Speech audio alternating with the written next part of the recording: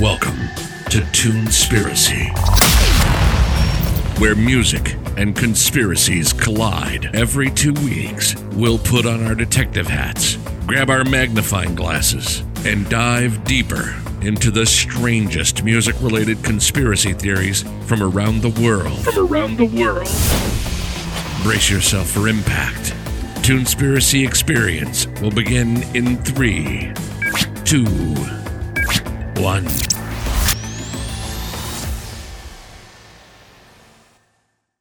Welcome back to Toonspiracy, everyone. I'm your host, Chris, and boy, you're all in for a weird one today. So, you all know Debbie Harry, the lead singer of Blondie, right? Well, did you know that she claims to have been abducted by Ted Bundy? Yes, that Ted Bundy. Serial killer Ted Bundy who claimed the lives of at least 30 women. I don't know about you, but it's hard to escape the topic of Ted Bundy nowadays.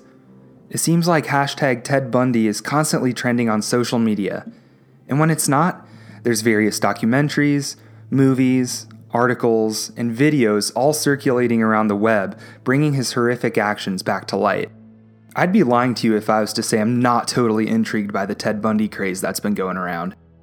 I watched the recent Netflix documentary called Conversations with a Killer, the Ted Bundy tapes, and I was completely blown away by it. I learned so much about Ted Bundy's life and grew an even deeper hatred for the man that I had already despised so greatly. Also, am I really a millennial if I hadn't watched the Netflix movie titled Extremely Wicked, Shockingly Evil and Vile?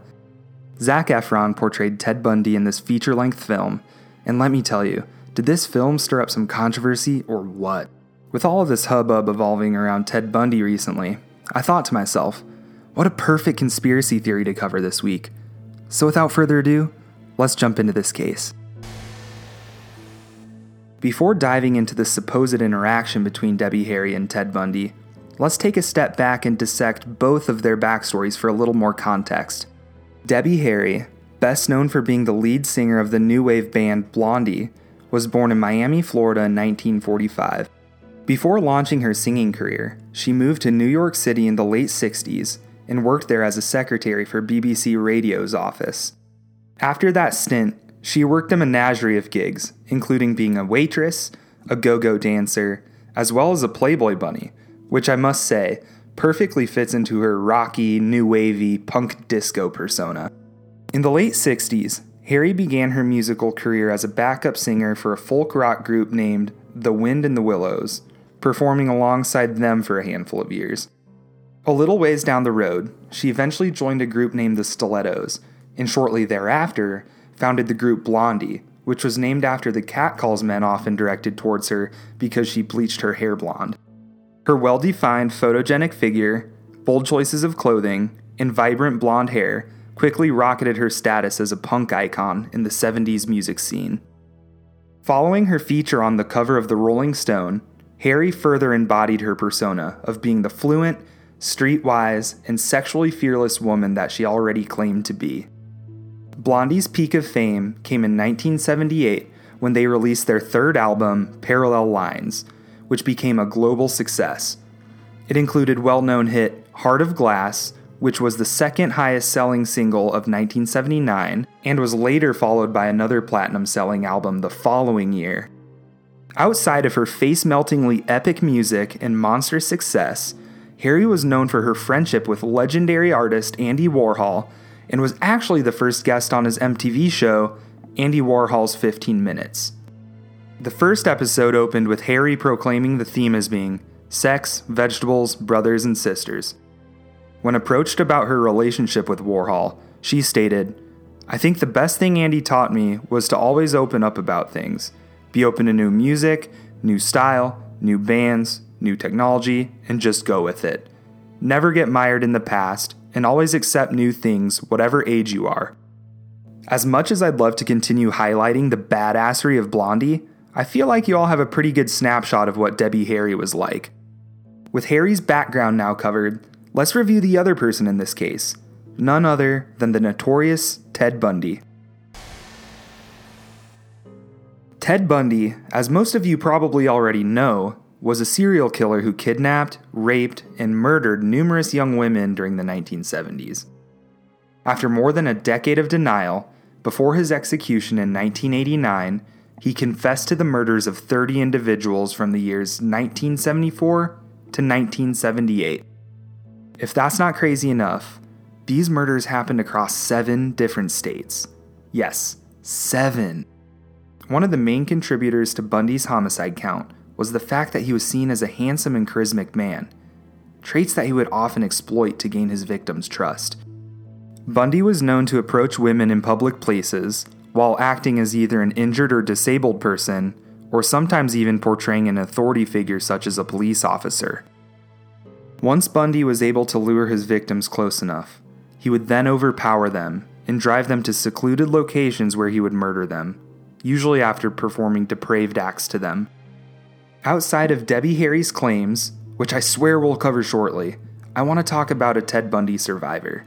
This woman has a first-hand account of escaping the clutches of Bundy. This woman's name is Rhonda Stapley. Stapley was abducted by Bundy in 1974, close to the inception of Bundy's murder spree. She was a student at the University of Utah and was approached by Bundy at a bus stop where she was sitting and waiting for her bus that was running behind schedule. Stapley recounted that, quote, "This tan Volkswagen drove by and the driver offered me a ride, and I accepted it and got in." Being that her bus was well behind schedule, this man could have been her saving grace. She also noted that, quote, "He was very nice, polite, well-dressed. He looked like a college student and he presented himself as a college student. He told me that he was a law student. He was going up to the university too, so it was right on his way. It wouldn't be too out of his way for him to drop me off." And then he turned away that didn't seem normal, like the typical route you'd go to the university. And I asked him about that and he said, "I hope you don't mind, but I have a little errand I need to run up to the zoo." And so then we went up the canyon. Bundy continued to drive around, and Stapley came to the realization that he was looking for a secluded place, presumably to have sex with her. He pulls in finally to a picnic area that's kind of deserted, Stapley said. He pulls back into the trees a little ways and stops the car and turns it off. And then he turned in his seat so he was almost facing me and leaned in really close. I thought he was going to kiss me. But instead he said, "You know what? I'm going to kill you." And then he put his hands on my throat and started squeezing and shaking me. It was there that Bundy strangled and raped Stapley repeatedly. He would choke her, then revive her over and over again. When she finally gained consciousness, she saw Bundy messing around in the back of the vehicle, where he was most likely gathering the tools to murder Stapley. It was then when she realized that it was a now or never moment to escape his clutches. She jumped and ran in the opposite direction of him into the pitch black night. Stapley trudged the 15 miles back home and made it back to safety. Traumatized by the events, she finally came forward with the details of the event in 2016, following a post-traumatic episode sparked by a work incident. Guys, I don't know about you, but I cannot fathom the horrors that Stapley faced, and I pray that she and the other survivors can find some solace and resolution for these unspeakable acts of violence against them. However, now with the proper foundation laid, providing both background on Harry and Bundy, as well as a typical victim, let's cannonball into this case. According to several interviews in which Harry participated, she believes to have met Bundy on a hot summer's night in New York City in 1972. At the time, she was trying to get across the city from one side of Manhattan to the other, all while wearing classic Debbie Harry-style large platform shoes. Her struggle to hail the taxi must have caught Bundy's attention like a predator hunting prey. Here's what Harry wrote about this encounter from her run-in with Bundy. This excerpt is taken from her 2012 biography titled Blondie, Parallel Lives. So this is all going to be Debbie Harry talking right now. Quote, "It was late at night and I was trying to get across Houston Street from the Lower East Side to 7th Avenue. For some reason there were no cabs and I was wearing these big platform shoes. This car kept circling round and round. This guy was calling out, 'Come on, I'll give you a ride.' Finally, I gave in and got in the car. I realized I messed up big time. For one, it was really hot in the car, and the windows were rolled all the way up to the top. The guy had a white shirt, and he was very good looking. Then I realized this guy had the worst BO I had ever smelled. Then I looked over to the door to crank down the window, and I saw that there was no door handle, no crank. I cast my eyes around and saw that the car had been gutted. There was nothing in there. The hairs on the back of my neck stood up, so I stuck my arm out through the crack in the window and managed to open the door from the outside. I was so lucky.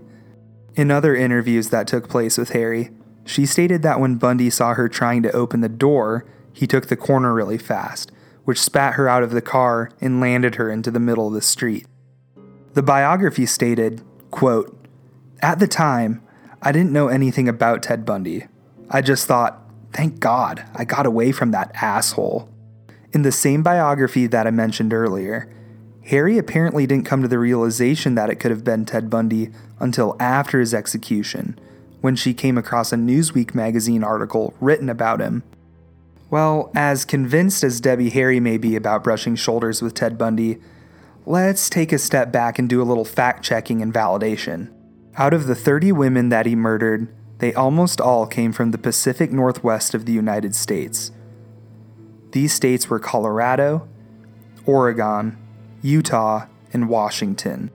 The only confirmed murders of Bundy's that took place outside of the Northwest happened in Florida when he escaped from prison in Colorado and drove to Florida, murdering 2 women after breaking into their sorority house. While the odds may not be looking good now, I did discover that Bundy lived near New York while studying and living with his grandparents who lived in Philadelphia. According to Google Maps, Philly is only 94 miles away from NYC. Definitely a doable trip if you ask me. The next thought that probably came into your head is, so what exactly is the time frame of all of this? Is there even the possibility that they were in the same place at the same time? Bundy's first confirmed kill was 1974, so the fact that Debbie Harry says their encounter happened in 1971 means that she would have possibly been the first victim, being 3 years before his first body. As depraved and as sick as Bundy was, who even knows if 1974 was his first victim? Maybe he had been killing for years already.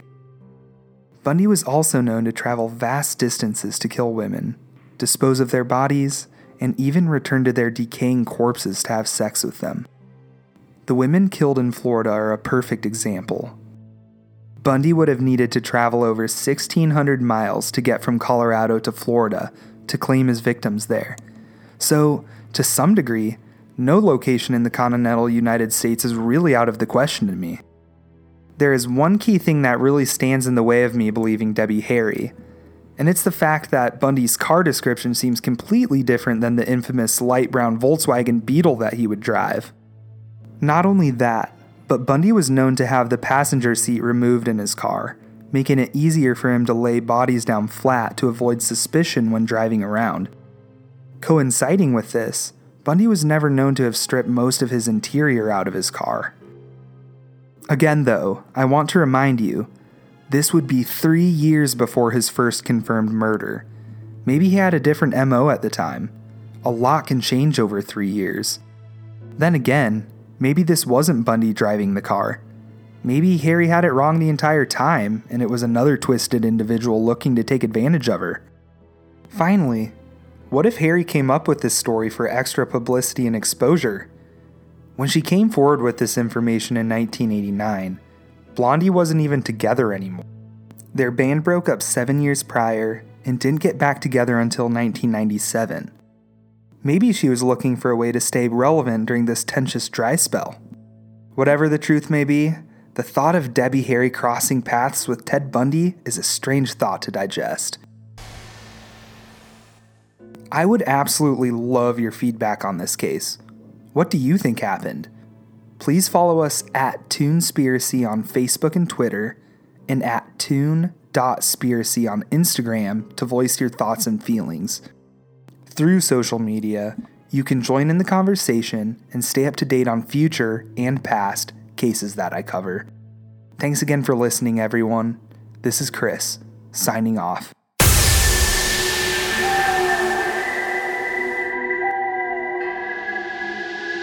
Toonspiracy is brought to you by Burma Media. All of the views and statements made in this episode are not necessarily fact and serve as assumptions using existing publicly available information. Thanks again for listening, Toonspiracy theorists, and we'll see you again in 2 weeks.